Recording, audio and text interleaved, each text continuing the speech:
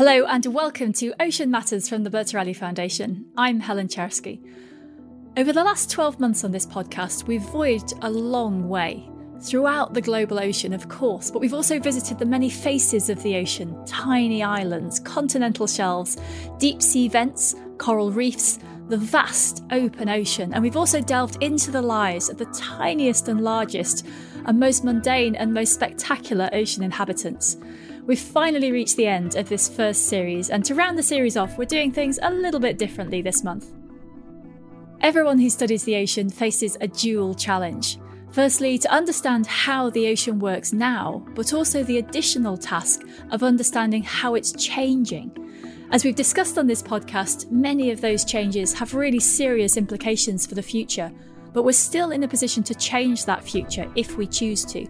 So this week, I'll be joined by a panel of scientists to explore change in the ocean, the changes they've witnessed during their careers, the changes that matter most, and the changes they want to see in the future.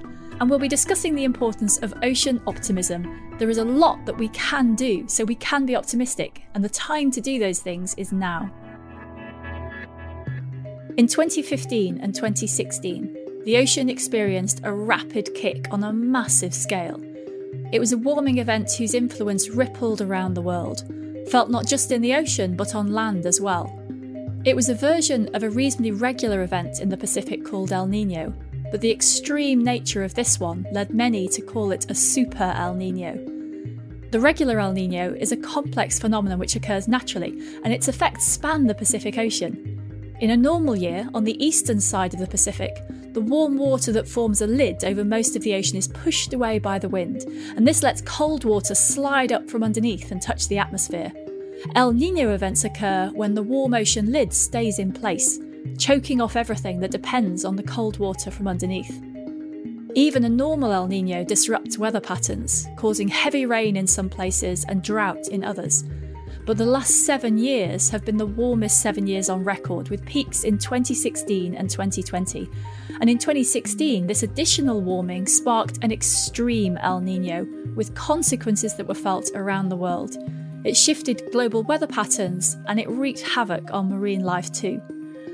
But I'm going to let our guests pick up the story and tell us more. And joining us today are Dr. Catherine Head, who's a postdoctoral researcher at the Zoological Society of London and the University of Oxford. We have Dr. Mark Meakin, who's a principal research scientist at the Australian Institute of Marine Science. We have Professor Jessica Maywig from the Marine Futures Lab at the University of Western Australia. And we also have Professor Heather Calderway, head of the Bertarelli Foundation's Marine Science Programme. So let's set the scene with what was happening in 2015 and 2016 and that extreme El Niño.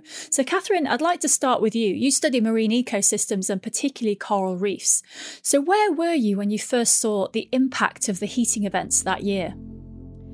So I was actually out to carry out our normal research in the Chagos Archipelago in early 2016. We hadn't been out there the previous year, but as we got in the water, we began to see the impacts of the bleaching event, which had actually occurred in 2015. So unfortunately, we saw many dead corals. There was actually, we realised later from our monitoring, about 60% dead coral cover on the reef. And as time went on throughout our trip, we actually witnessed further bleaching. So the temperatures were rising as we were out there, and we began to see the corals turning white as they do during these bleaching events. And they become really sort of stark white. And it's really quite ghostly to see down there. And in the end, in 2016, those reefs actually underwent about 16 to 17 weeks of high temperatures, which led to further devastation of those reefs. Well, we'll go into the details in a bit, but first let's have a broader sweep across our expertise here. So Mark, you're our expert on reef fish. What did you see during 2015 and 2016? Well, I happened to be in the Maldives at the time. I was working on a project called the Global Fin Print Project, which was basically doing a global survey of the status of fish communities on coral reefs. And it was remarkable, really, because you got in the water at a place like the Maldives and you didn't need a wetsuit. You didn't need a wetsuit for an hour and a half dive because the water was incredibly warm. It was near 30 degrees. It was so warm, in fact, that we were pushing these little camera systems around that we were videoing the fish and the coral with. And the cameras actually heated up so much within the little housings that they kept switching off. So that was it was just a remarkably hot environment. And just paint a picture for us of the impact on the other species, because we know, we've seen video images and some of us have dived on very healthy coral reefs, and it's not just the coral. There's all kinds of, there's fish scooting around, there's crustaceans scooting around. What happens to the fish, for example, when you get a bleaching event? The effect on the fish has a much bigger lag. So in some cases, it's actually not such a bad thing for some species. Species that feed on algae, now you can imagine that when the coral dies, there's lots more algae. Well, those species, such as the parrotfishes, for example, actually do pretty well. They don't mind a bit of bleaching and a bit of more coral growth. In fact, what we found was that they grew a whole lot faster. And over time, you actually tend to get more of the parrotfishes. So that then forms a cycle. Those parrotfish clean the algae off the dead areas of the reef, provide some settlement areas for new coral to actually settle on a reef and regrow. So it's part of a process, right?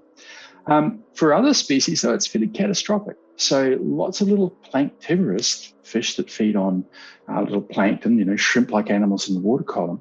For those guys, they need live coral they settle into as protection when they're small. And when that live coral disappears, their populations collapse because the babies, the juveniles, the young of the year, have nowhere basically to hide. And so those populations tend to collapse and they don't really come back until the coral comes back. We will dig into that a little bit more a bit later on, but let's just carry on our broad look on the impacts. So Jessica, I'd like to come to you and the impact on the bigger pelagic species. So these are the species that they're not they don't live on the reef, they're out in the open ocean. And so the events of 2015 and 2016, what happened out to those species in the open ocean then? I don't think we know. I mean, we've got some broad general ideas about the stresses that heat events cause, but ocean warming is the invisible assassin on open ocean fishes, the tunas, the sharks, and so on, because basically it's really hard to see. If you go for a dive on a reef, as Catherine and Mark have just said, you can actually see it with your own eyes. But out in the big blue, it's much harder to detect. There's some challenge that we know those animals will have faced, and I'm sure we'll get into that later. But, if you ask me where I was when I saw this, on a boat, and I couldn't see it because it is the hidden assassin for the open ocean. And finally, Heather, on a global scale, what were the impacts of the events, the super El Nino? Well, truly global. So I think that was the real wake-up call, and it's not the first one. So, this is probably the third of these global events that are affecting reefs right the way from the Caribbean through the Indian Ocean to the Pacific. So we saw on this occasion a sort of longer, warmer, more dramatic impact on the reefs of the world, obviously with variation, but some reefs, notably the Great Barrier Reef in Australia and areas of reef that haven't actually been impacted by bleaching events like this before. So that's what's so dramatic about it. And coral reefs are really this canary in the coal mine for climate change. They're so vulnerable to changes in temperature that we see it immediately. We see the reactions, and then we see whether they have a chance to recover. And bleaching isn't an automatic death sentence. If the temperature comes down quick enough, then those reefs can recover. But in this case, unfortunately, we saw mass mortality associated with that warming event. So we're then, as Catherine said, that's a long, slow process to recover from. And if temperatures keep high or keep coming back, then that makes it harder and harder for reefs of the world to recover. It's very hard to hear these things, but I think it's important to listen, because otherwise, this is the motivation and the knowledge we need to act. So let's get into the knowledge and what you were all studying and learning as this was going on. So coming back to you, Catherine, you said you're in the Chagos Archipelago. What were you doing there before the bleaching happened? So we'd actually gone out there to carry out our regular research, which for me involved collecting environmental DNA samples and looking at the cryptic fauna on the reefs themselves. So things like crabs and sponges and stuff which live within the reef structure themselves, trying to document the quantity and the different communities that live out there. But as we were out there, we obviously began to see the bleaching taking place, and we felt it was really important to prioritise monitoring the effect that was having at the time. So we began to undertake some surveys of the reefs. You literally lay out what we call a transect tape, which is, a regular tape that you might have in your house. And we'll lay that out for 30 metres along the reef, along a standard depth. For us, that's 8 to 10 metres. And then we swim very slowly along that line with our cameras, and we record what's underneath and next to that measuring tape. And then we're able to take that video back home with us and analyse that at a later date so that we can actually look and see how much coral cover there is, how much of it is bleached, how much of it might be dead, etc. And because we've done these surveys in the past, so for us, we'd done them in 2012 and 2013, that allows us to obviously look at change over time. So we were able to then document how much of that reef had unfortunately degraded since the 2015 bleaching event as a direct result of these increases in sea surface temperatures, which we're seeing, and also how much of it was actually bleached at the time that we were there. I'd like to come back to the methods there, because it sounds, perhaps to someone who has not done these studies themselves, laying out a tape measure and taking photographs perhaps sounds quite, it's quite a simple technique in some ways, but it's important because you can't take big photographs of a reef. You don't have the equivalent of a satellite image where you can cover huge amounts of ground. So actually the work of knowing what species are there is you have to go and look in a specific place. Yeah, absolutely. We try to obviously get a broad sort of overview of where we're studying. So we'll do that very small, 30 metre transect, but we'll do it multiple times at multiple locations so that in that way we can try and get a broader understanding of what's happening. And, there are some ways that you can do things through remote sensing and that. But ultimately, if you want to get that detail, if you want to know what's happening directly, under your nose on the reef, that's really the best way to do it. And how frustrating is it to be in an environment like that? It feels like you must feel very helpless because you're watching this massive thing and I guess there's nothing you can do about it, right? Yeah, absolutely. I was about to use that same term, helpless. It's quite shocking to see those corals turn that stark white because you're used to seeing them this really vibrant sort of yellows and browns and purples and pinks, it's particularly when the light's shining down on the reefs. There's really stunning colours that, many people I'm sure have seen on TV and in photos and video footage. So to see them turn that stark white and the reefs to just kind of go quite eerily quiet. As Mark said, many of the fish, these planktivores sort of just disappear. That same question for Mark and Jessica. You were out in different parts of the ocean, each of you, and you were watching this happening. How do you react to that? How do you deal with it? Maybe Mark first. Well, to some extent, change and disturbance happens on coral reefs, naturally, right? Having spent a career diving on coral reefs, you get a bigger perspective of change. But seeing the extent of this was just unprecedented. And you knew in your heart of hearts that something different was happening. And you could see it in the big, really old corals, the things like the huge Porites heads and what have you that were bleaching out. Some of those things were 400 or 500 years old, right? So some of these events were clearly unprecedented. It's a worry for sure. There's two layers, I guess, of my experience with the open water systems. It's really difficult to see it. You don't see it graphically. But I'll support what Mark is saying. I've been diving for 40 years. And when you look at a reef that is full of white bones of corals, and when because of fishing, and let's not forget the interactive play between fishing and bleaching, when you see that these reefs have also been emptied of sharks and large predators that are so important to maintaining reef health, that combination, it's perfect storm to make it so much more difficult for these animals to survive. So I guess for me, from a professional perspective, working on pelagics, it is a lot harder to see. And that's a problem because we know that pelagic species are being affected by ocean warming, but convincing policymakers and decision makers about their need to act on this is a lot more difficult when you don't have pictures of dead white coral. Well, we will come to your specific work, but first let's go to Mark. And I'd like to come back to this question. You described that, fish react differently during these big bleaching events. So is there a change in the species that are present? The fish that are there, do they do different things? Do you get different fish? How do the fish themselves change?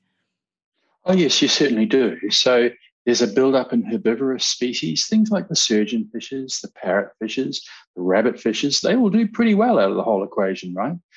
Because essentially they've got a whole new food source out there. Usually their food is crowded into smaller patches by live coral. When everything's dead, that's all covered in algae, and suddenly they've got this massive food resource. And what we found was that the fish, particularly the parrotfish, really grew a whole lot faster. They actually really benefited from this. But of course, the other side of that coin is anything like the butterfly fishes or the small planktivorous fishes that needed the live coral, they were goners pretty quickly. And was there a change in what the fish were doing, or were they just, if they were winners, they just got on with that, and if they were losers, they just kind of quietly vanished? Well, I think one of the things that was happening is probably if you've got no live coral to shelter in, you're pretty quickly eaten by anything that can actually get its mouth around you. So I think they do disappear fairly rapidly. The other, the effect on a herbivorous fish is a slower burn. It takes them a while to build up the resources and the energy. They put that into reproduction. You get a year or so, and you've suddenly got a whole lot more herbivores on the reef. And that's a fairly standard pattern. We see it lots and lots of places around the world where coral reefs go through these types of disturbances. I've kind of got this picture in my head of, in disaster movies or sci-fi things when there's been some big societal collapse and you get looting and rioting and, the power balance shifts. And it sounds kind of like that on a reef. Is that a fair analogy? That's fair. But, the parrotfishes and the surgeonfishes and everything else are laying the foundation there for the recovery of coral, because they're actually grazing these areas of reef that keep the algae down and allow the baby corals to settle. So you've got to have some corals alive there to start with, so you can have baby corals in the first place, but they clear out those areas and they actually allow those baby corals a little bit of space to actually grow through the algae and stop the algae overgrowing. So there is, we heard before that it might take 5 to 6 years for a reef to recover. Does that biodiversity come back then after a big bleaching event? It certainly does. Look, the usual recovery rate for a big bleaching event somewhere is about 10 years, actually. So that's what we've seen pretty much everywhere, Great Barrier Reef, really for that whole cycle to move through. It's a natural thing. It does happen naturally.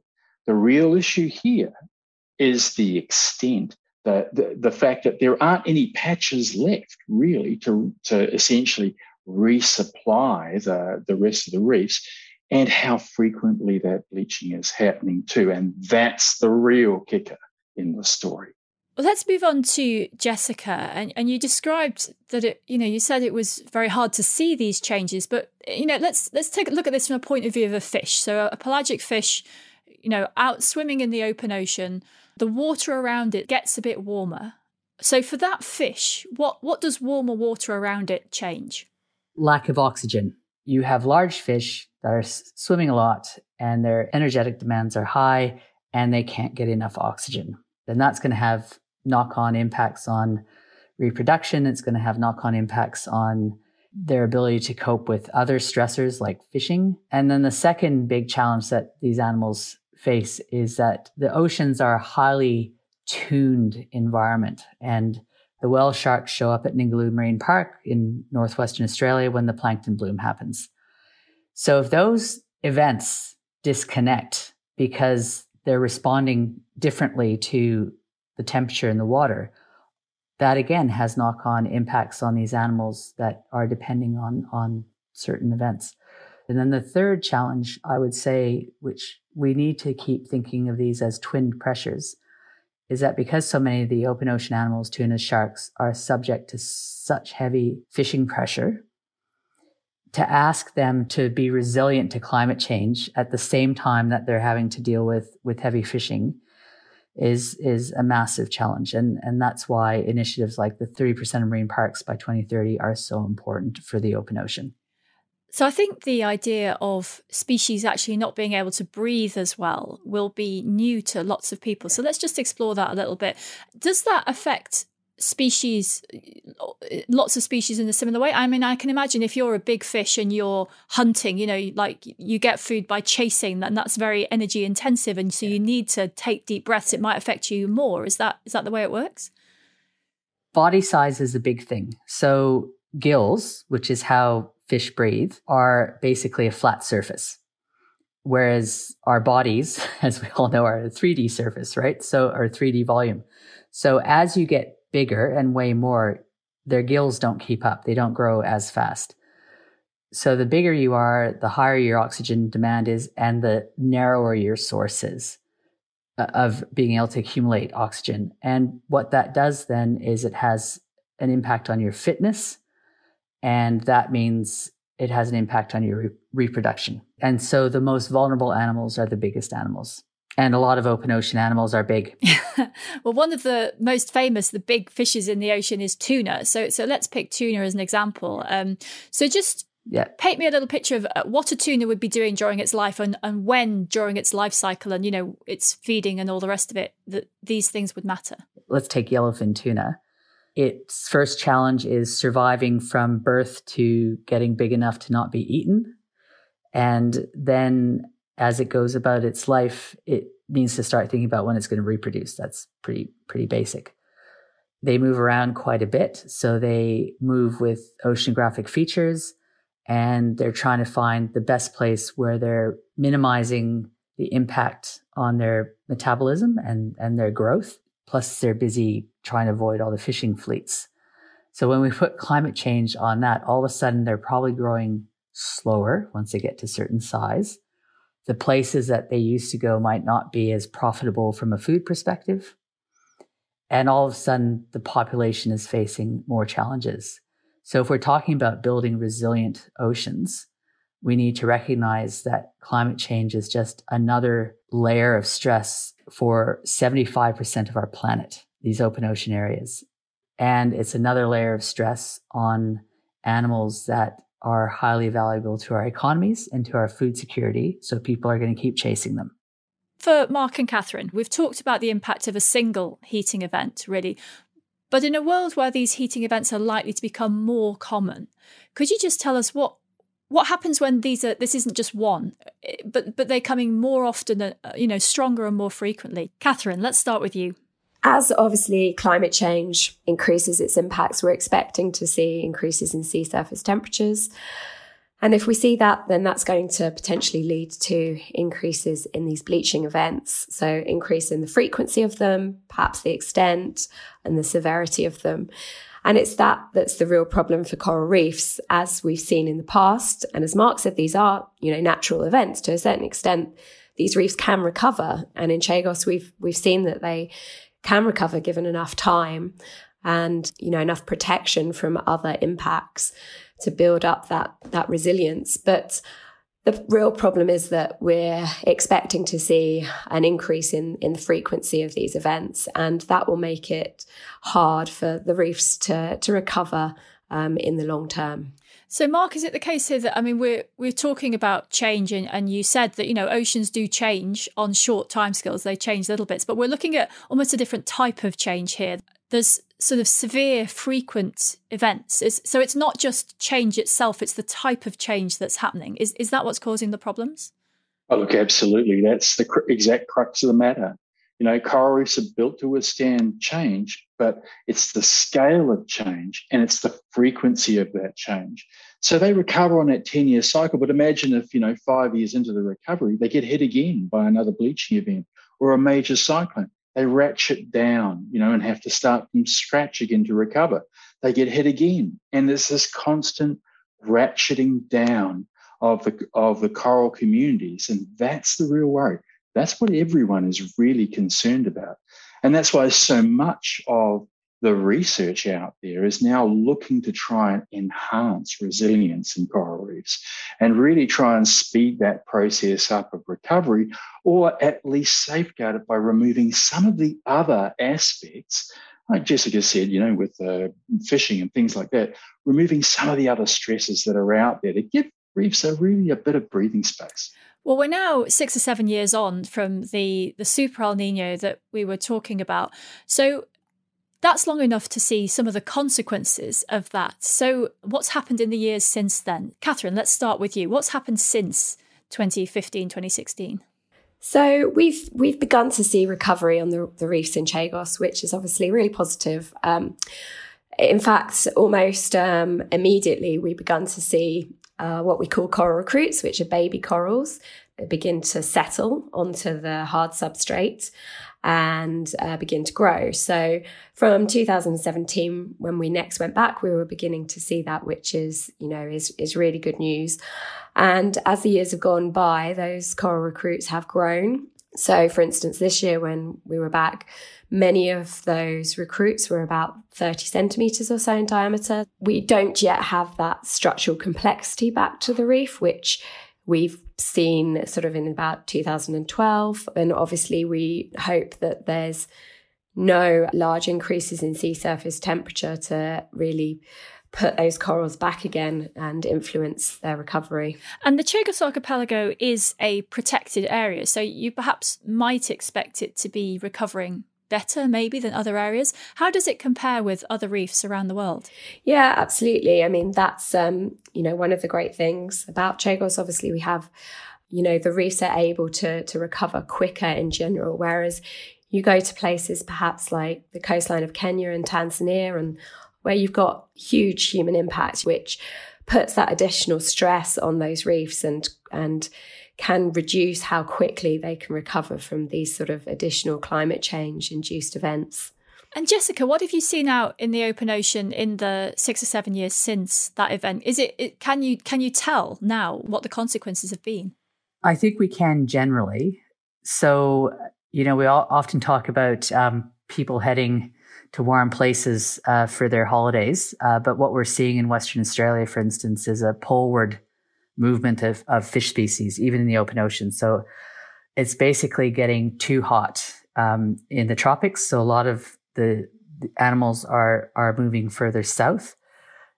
It doesn't necessarily work well for them. And I guess the other question is, if they're moving south, who's moving in? Right. So what we're basically seeing is massive changes in distribution of animals that will have ecological consequences, both for the habitats that they're leaving and moving into, and also for those populations as well in terms of their resilience. The other thing I continue to see over the last 7 years is that the abundance of animals just continues to go downwards. And that's a direct consequence of exploitation. So we haven't solved, our best fisheries management has not yet solved that challenge. And Heather, I wondered if you had anything to add about what's, the last 6 or 7 years and the fallout, if you like, from that El Nino. I think for me, it was like Catherine, of visiting sites in different parts of the world, which you're really familiar with because you've seen them over time. And there was this 1998 global bleaching event, but in places that are well protected, that are more remote, these ocean wilderness areas, we saw those recover over 10 years. So we sort of knew there was a happy ending. And what I find really challenging was firstly going back to these incredible places and seeing them really turn into sort of ghostly graveyards. You didn't have that vibrant colour and you didn't know whether there was going to be this happy ending this time. But then as you got closer to the reef and you sort of looked down on these skeletons, you'd see almost like a little platter of canapes, these tiny baby corals coming back. So that felt hopeful that there is opportunity, but certainly it's the sort of recognizing the difference between what's going on at a local level and then what's going on at a global level, and then as a marine scientist what you can do and what you can influence and where the real challenges are in making fundamental change. Well, let's get to what we can do. So each of you, I'm going to ask what can be done to help protect the ocean? Like, what are the priorities now for protection? So Catherine, let's start with you. You know, the overarching goal has got to be reducing our carbon emissions. And obviously we've just had COP26 and, you know, we are making progress in that, perhaps not the progress that we would hope to be making. But we've got to continue really to really strengthen our efforts to reduce those carbon emissions, both on a global policy level and through our own actions, you know, on a local level. In terms of the reefs themselves, what we can do is to try and continue to strengthen the local management of many of these reef systems, so that, as we talked about, they'll hopefully be experiencing less local stress in terms of the fishing pressure that they're under, perhaps the water quality, etc. And that's going to hopefully enable them to withstand these increases in sea surface temperature and other climate change effects that we're seeing. Hopefully, that will buy us a bit of time, effectively, to influence our own climate change carbon emissions. Thank you. Jessica, what do you see? What are your priorities? What needs to be done to help protect the ocean? I'm pretty one-eyed about this. I think the strategy of putting 30% of our oceans in highly protected areas by 2030 is what we need to do as a matter of priority. We need to move away from the partially protected marine parks that we love to establish. And when did your sex ed teacher ever tell you that partial protection worked? So really getting that backbone of protection, which will, from exploitation, which will then allow a higher level of resilience to the much thornier issue of reducing carbon emissions, will, as Catherine said, buy us some space. But proper protection of our oceans and a reduction of exploitation. The fact that, you know, the best estimates are that we've literally removed 60% of all fish from the ocean since the 1950s. Imagine, you know, driving through a national park and seeing 60% of all the trees gone. We need to move away from that to build resilience. And how about our behaviour? You know, because one thing we haven't really discussed directly is that there are humans on the ocean, there are ships on the ocean. You know, we go places, those ships do things, not just fishing, but trade. And those have an impact on marine life. So Mark, what about those things that we do directly that have a local impact on the ocean? Well, one of the big things for shipping, of course, is noise. There's an enormous amount of noise in the ocean these days that wasn't there, you know, just a few decades ago. Cavitation from propellers on large ships creates a huge amount of noise in the oceans. And from what we've been looking at, that noise is creating a lot of stress for things like whales and hurting them in other ways too. In fact, northern right whales may soon go extinct simply because of the fact of ship strike. And what that's about is basically large ships essentially run these animals down at the surface of the ocean. We can do things about that very, very simply. By redesigning propellers, by slowing ships down in shipping lanes. These can have immediate and really important impacts in improving the likelihood of these populations surviving. And Heather, how about you? Not just things we can do, but perhaps the attitudes we need in order to protect the ocean. Yes, I mean, you talked about the humans using the ocean, but also, particularly in the context of coral reefs, is how much we depend on those. And we are an integrated part of a system. So we can see small island nations that are big ocean nations that are really leading the way in terms of how to manage, protect both the reefs, their sources of livelihoods, and the people that depend on them. A growing voice, and that voice being listened to, of Indigenous people, of traditional practice, of local ecological knowledge, and actually that the solutions don't necessarily need to be developed in a laboratory, but have actually always exist. It's often been trampled on or overridden over time. So there's that sort of human dependence is not only on food, on tourism, but the fundamental role that reefs provide in protecting coastlines. And when you go through these bleaching events and you lose that structure of the reef, that's really important for the fish, but it's also really important in terms of losing that ability to protect coastlines.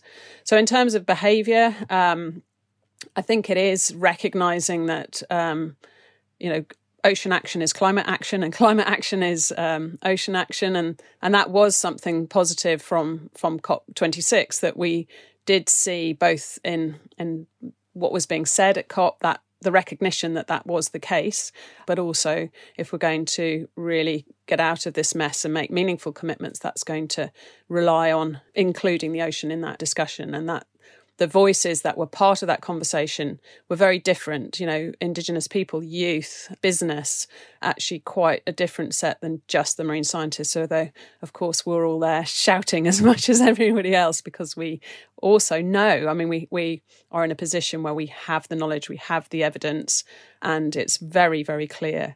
Well, something that did come up that certainly seemed to be discussed at this COP more than previous COPs was what are being called nature-based solutions. So could you just give us a brief overview of how nature-based solutions can be used in or near the ocean? It's recognising that the nature's kind of had it worked out for a really long time. So if you take something like mangrove forests, they're there at that interface between land and the sea, doing an amazing job of protecting coastlines, of being nursery grounds for fish, of trapping enormous amounts of carbon. So we've also been doing an amazing job of cutting them down as mangrove-infested swamps and switching them out for fish ponds and all sorts of things. So, protecting and restoring mangrove forests becomes a really effective way of a nature-based solution. It's a win-win-win of doing that carbon sequestration role that we desperately need, but also being part of the way of we can start to restore those fisheries, we can start to restore coastlines, we can protect people from the increasing frequency and severity of storms. And many species that live on reefs spend part of their life history on mangroves. So it is recognising we have this one ocean, it is interconnected. And when we started talking about, white corals, we then cascade onto the reef fish, we cascade onto the open ocean species. We then has a cascade effect onto the people who depend on them. We have discussed a lot of very serious things that are happening in the ocean now, but I would like to talk about ocean optimism, because clearly we're not really going to change anything unless we feel optimistic about the potential for change. So Heather, let's start with you. Tell us a bit about your ocean optimism. What have we got to be hopeful about? Well, you have correctly described a sort of litany of disaster and everything that we've done to the ocean, haven't we? And it's quite depressing when you put it all together in a long list like that. And I guess that's why I feel so motivated by being an ocean optimist, is that if you focus on all of the problems, then it becomes really disempowering. You just feel that everything is too huge to make a difference. And then working in marine science and conservation is thinking about what solutions are out there and what can you do. And what I guess motivates me to get out of bed in the morning is that there are solutions. We do know what we need to do. Wherever you go in the world, you see amazing people doing incredible things for the ocean at a local level from all sectors of society. And that becomes really exciting to see, and it motivates you. So I think we have many of the solutions. In fact, governments around the world have committed to many of them, including ocean protection. And just seeing that through to implementation is where we have a role, both in increasing that evidence base that can help inform decisions, adapting to decisions as things change over time, but also just pushing ahead and make sure we're being really clear about what needs to be done and the timeframes. Ocean optimism is not about being naive or ignoring even the serious threats facing the ocean. It's just saying there is a way forward, there are solutions out there. And if we focus on the positives and the way that we're looking from our leaders to members of every community to act, then we can make change together rather than just feeling overwhelmed or depression because you can't do anything. You feel it's all out of our hands when actually we can all do something to help the ocean. I think it's a very important point, that there's a difference between naivety and being optimistic, that actually it has to be the motivation for doing stuff, because it is doing stuff that will make a difference. So let's come to Catherine, Mark and Jessica and hear your view on ocean optimism. Let's start with Jessica. So my optimism comes from the fact that the conversation has changed fundamentally, and I would say only in the last 2 or 3 years, that business is starting to actually see ocean challenges as an existential crisis for themselves. So at COP26, there was a big announcement for a project on mapping blue carbon, funded by an insurance company. And so to see the business community engaging in a much more real manner and investing in making a difference fills me with optimism. I think it's very easy to be depressed about the situation, but if you had some ideas about maybe changing things and some simple things you could do, and you didn't go out and do them, that wouldn't be depressing. That'd be tragic. And that's the situation we're in, because I think all of us here have good ideas about what we could do. And it's incumbent on us to actually get out there and just try and do some of them. And remarkable, the energy of students and postdocs and people around me who were all keen to do the same thing. And really, all I have to do in that situation is harness that. And, I'm not depressed about it. I'm feeding off that energy and really trying to, push forward. I think it's an opportunity for everybody.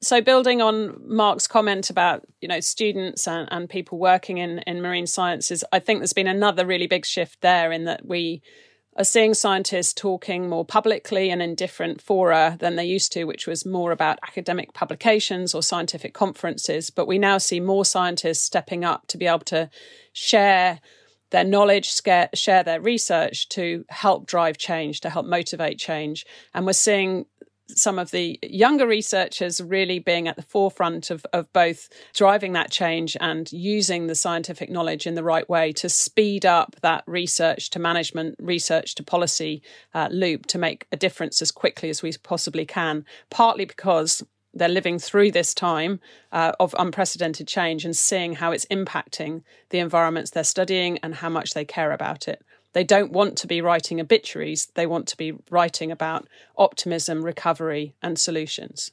Well, that is a great way to finish the contributions from our panel. I spent a lot of time studying the ocean, talking about it, sharing knowledge and ideas about it, and listening to the reactions of a wide range of people to ocean issues. And in the past 2 to 3 years, there has been a huge change in the way that people think about the ocean. It's only a start, but there is a far wider appreciation of what's happening beneath the waves, of the beauty and complexity of ocean ecosystems, how much the ocean does for us, and of course the general message of this podcast that the ocean matters. For so many years, it felt like banging on the door of public conversation and never being allowed in unless you were talking about a particularly pretty fish. But that is so clearly changing. And although there's far more work to do on ocean literacy in our society, I'm finally seeing the willingness to learn and take action. And that's the source of my optimism, that once people are willing to listen, you can really start to have conversations that will lead to shifts in behaviour. And optimism is why we've been making this podcast for the past year. We care about the ocean conversation and we want to keep it going and make it bigger. The rhythm of the podcast is about to change a little bit in the immediate future. There's one bonus episode in a couple of weeks' time, and then a short gap until the second series starts in the new year. But if you've enjoyed this series, you can do 2 things to help us keep the ocean at the forefront of people's minds. Firstly, all our Ocean Matters podcasts so far are archived. They are available now and they will stay available, so do share them with your friends, and there'll be more new episodes soon. And secondly, you can keep up with what's going on by looking at the Bertarelli website, marine.science, as well as lots of other places. There are lots of people talking about the ocean now, so do keep sharing your ocean enthusiasm with your friends. I would like to thank our fabulous panel today, Catherine Head, Mark Meakin, Jessica Maywig and Heather Coldaway. I'm Helen Chersky, and Ocean Matters is a Fresh Air production for the Bertarelli Foundation. Follow or subscribe now for free, wherever you get your podcasts.